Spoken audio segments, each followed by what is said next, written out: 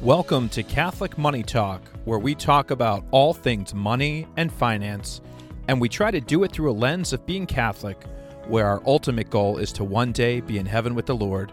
I am your host, Paul Scarfone. Thank you for being here today. Well, welcome back to Catholic Money Talk. Today we're going to keep talking about lifestyle creep, particularly how to eliminate it or to avoid it. But before we do that, let's start with a prayer. In the name of the Father, and of the Son, and of the Holy Spirit, amen. Heavenly Father, we thank you for this day. We ask you for all the grace and wisdom that we need to face the challenges or circumstances that we might find ourselves in. We know that you love us, and that you have a great plan for us. Allow us to yield to your Holy Spirit. And we ask all this through the name of Jesus. Amen. In the name of the Father, and of the Son, and of the Holy Spirit, amen. So as I mentioned in the last episode, lifestyle creep is when we don't have a plan and we allow the costs and expenses of our lifestyle to increase so much that they consume our income. It's what happens when our income increases and then our lifestyle just comes along and increases with it to consume it all. So you might then ask, Paul, how do we avoid lifestyle creep? Or you might say, we've definitely experienced lifestyle creep. Is there any way to undo it? The answer to all of this is yes. It's to have a financial plan. But before we can have a plan, we need to establish some financial goals. It's important to know that we will all have different financial goals, and every plan will look different. Here are some very brief examples of financial goals. Getting out of debt, buying a home, maybe a home renovation, saving for retirement or retiring early, paying for kids' college, paying for a wedding, buying a car, traveling, or maybe it's to just be incredibly generous. It's important to think about our goals. Some are going to be long-term, some will be short-term. Some will need to happen before others. For instance, we might need to pay for a wedding before we buy a house. Once we establish our goals and give them an order based on priority, we begin to create a plan. We then start to assign dollar amounts and time frames to each of these goals. I'll use the example of buying a home. Let's say we want to purchase a home in the next 2.5 years, so 30 months. We'll assume we're looking at a purchasing a $400,000 home, and we put 10% down. That means we have 30 months to save $40,000. If we do the math, 40,000 divided by 30, it shows us we'll need to save about a little over $1,300 per month. So if this is our scenario, then we have to build our budget. Our budget is the blueprint for our plan. It tells us how we will get to our goals. One of the most important aspects of a good budget is that it will reflect our goals. If anyone were to take a look at our budget, would it reflect our goals? So here's how we start to build this budget. We always begin with our basic needs. So food, shelter, clothing, and transportation to work. Those are our basic needs. Without those, it's pretty hard to just exist in life, right? We need food, we need shelter, can't run around naked, we need clothing, and we need to be able to get to and from work. So we're going to look at each one of those just a little bit. Food is groceries. It's not going out to fancy dinners. Shelter, well, this is our home payment, either rent or a mortgage. It would also include our home or renter's insurance, property taxes, HOA fees, utility bills. It would not include our video streaming subscription or an elaborate sports package. Clothing is next. But this doesn't have to be shopping for clothes every week or every month. This would include items like dry cleaning for our work clothes. Maybe it's a uniform that we need for work. Or a laundromat if we don't own our own washer or dryer. But clothing here is because it's a basic need. Lastly, our transportation to work. For some of us, this might be mass transportation costs to get to and from our work.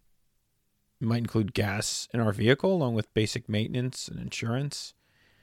This isn't an excuse to go out and get a $500 car payment. And once we have these items paid for, we must then look at any obligations we've already committed to. We might have car loans, student loans, medical bills. Well, these are items that we've already committed to, so these all need to get paid next. That is all of our true needs. Once those are paid, we can then fund our plan towards our goals. So the next items here in our example would be the $1,300 each month to save for the home down payment. Now, I've worked with a lot of different people, so I know there's all types, in all different situations. I can definitely feel some of you thinking and maybe even saying out loud as you're listening to this, well, hang on a second. After I pay all those items, I don't have $1,300 left to save towards a home.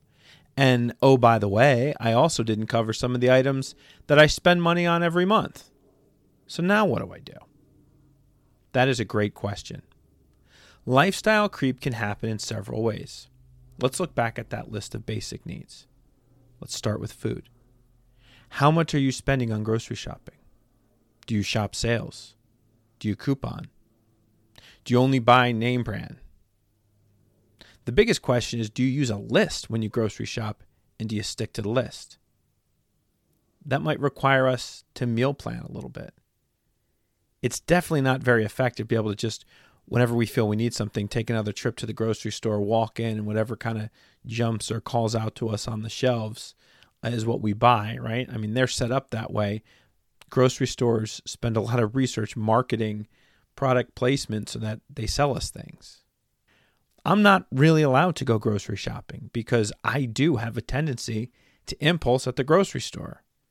I say I'm not allowed to. Me and my wife have determined the best way to do it, to grocery shop for our family. My wife sticks to the list and orders groceries online. We have just found that to be the most efficient and effective way to stay on budget. Why?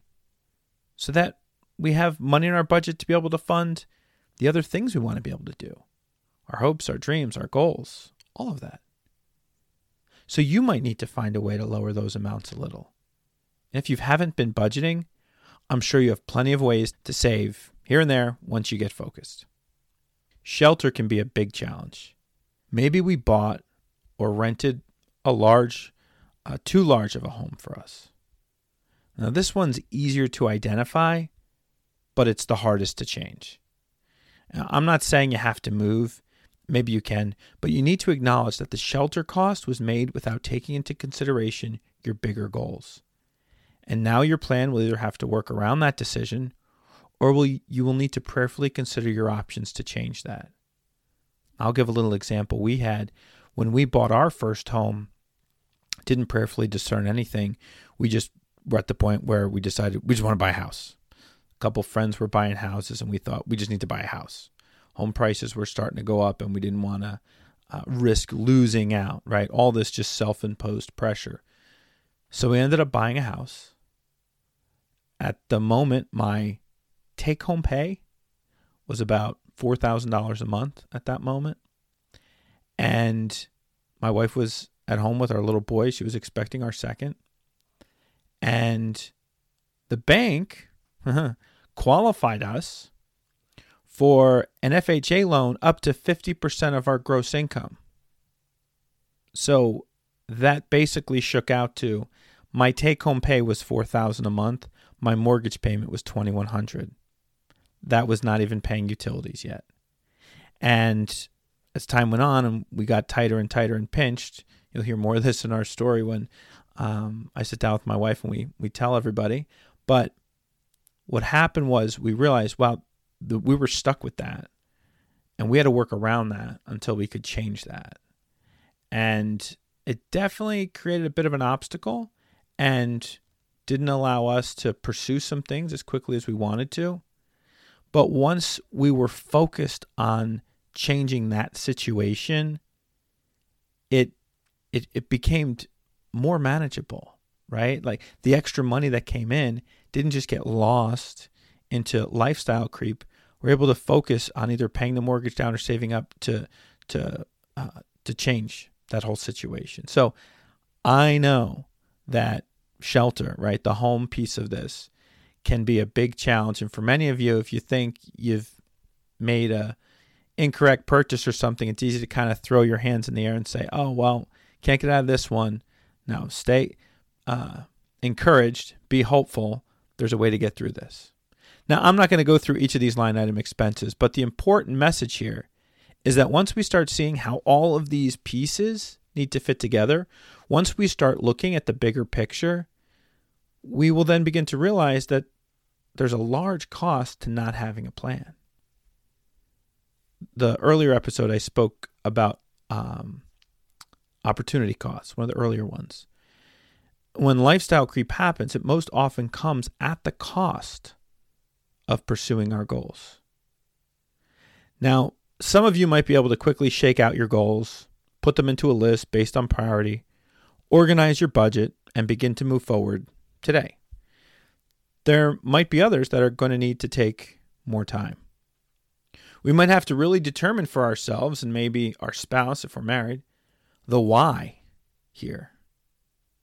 Right? If we don't ask ourselves why we need to do this and come up with a strong answer, we won't make the change. It's much like someone who could do to lose a few pounds, right? They always think about diet and exercise, but they never really pursue it. Then one day their doctor tells them they have some health concerns, and all of a sudden they get into gear and start doing the work they should have been doing all along. The same is true here. The sooner we start and build these good money behaviors, the better results we'll see. The quicker we'll start to achieve these goals. When we look back at the budget, once we've paid for our basic needs, covered our obligations, and funded our goals, we're now able to spend some money on wants. These might include vacations, going out to eat, hobbies, and other things that we might like to enjoy. Then, if and hopefully when our income goes up, we can look at our plan, look at our budget, and we decide, where do we want to allocate this additional income? Do we want to put more towards our goals? Do we want to spend and enjoy a little more of it? Do we want to increase our giving? We start to have intentionality that continues to propel us towards our goals. Now, these are all very practical ways to defend against and correct lifestyle creep. But there's also a spiritual element here. There's a spiritual element to lifestyle creep. Many times it can sneak in when we're not content with our current situation. As humans, it's so easy to see others and to think that they have it better than us, or that we want what we think they have. I mean, just think back to the examples I had given in the last episode about, a fancy lunch, a vacation, or a new car. When we aren't content with where we are and what we have, it's easy to lose sight of our goals and to start to pursue those little impulse desires, those distractions that we are constantly bombarded with. Contentment comes from being grateful for all that the Lord has blessed us with. That is why I pray we know the Lord loves us and we know He has a plan for us. In Jeremiah 29, verse 11, it's one of my favorite scripture verses when I'm not content with either the situation or circumstance I find myself in. It says, "For I know the plans I have for you, declares the Lord, plans for prosperity and not for disaster, to give you a future of hope." Well, since the Lord has great plans for me, I can handle any challenge I may find myself in, because I know it's only temporary. He gives me an intellect and will so that I can seek His wisdom and make sound decisions in pursuit of His plans for my life. And that is my ultimate goal. When I have this perspective, when I am grateful to the Lord for all that He's done for me, I get filled with contentment. My worries and anxieties begin to melt away. There's always more work I need to do, but I have great hope because God has a plan for me. Sometimes it's hard to figure out. Sometimes we need help. Sometimes we need a new perspective.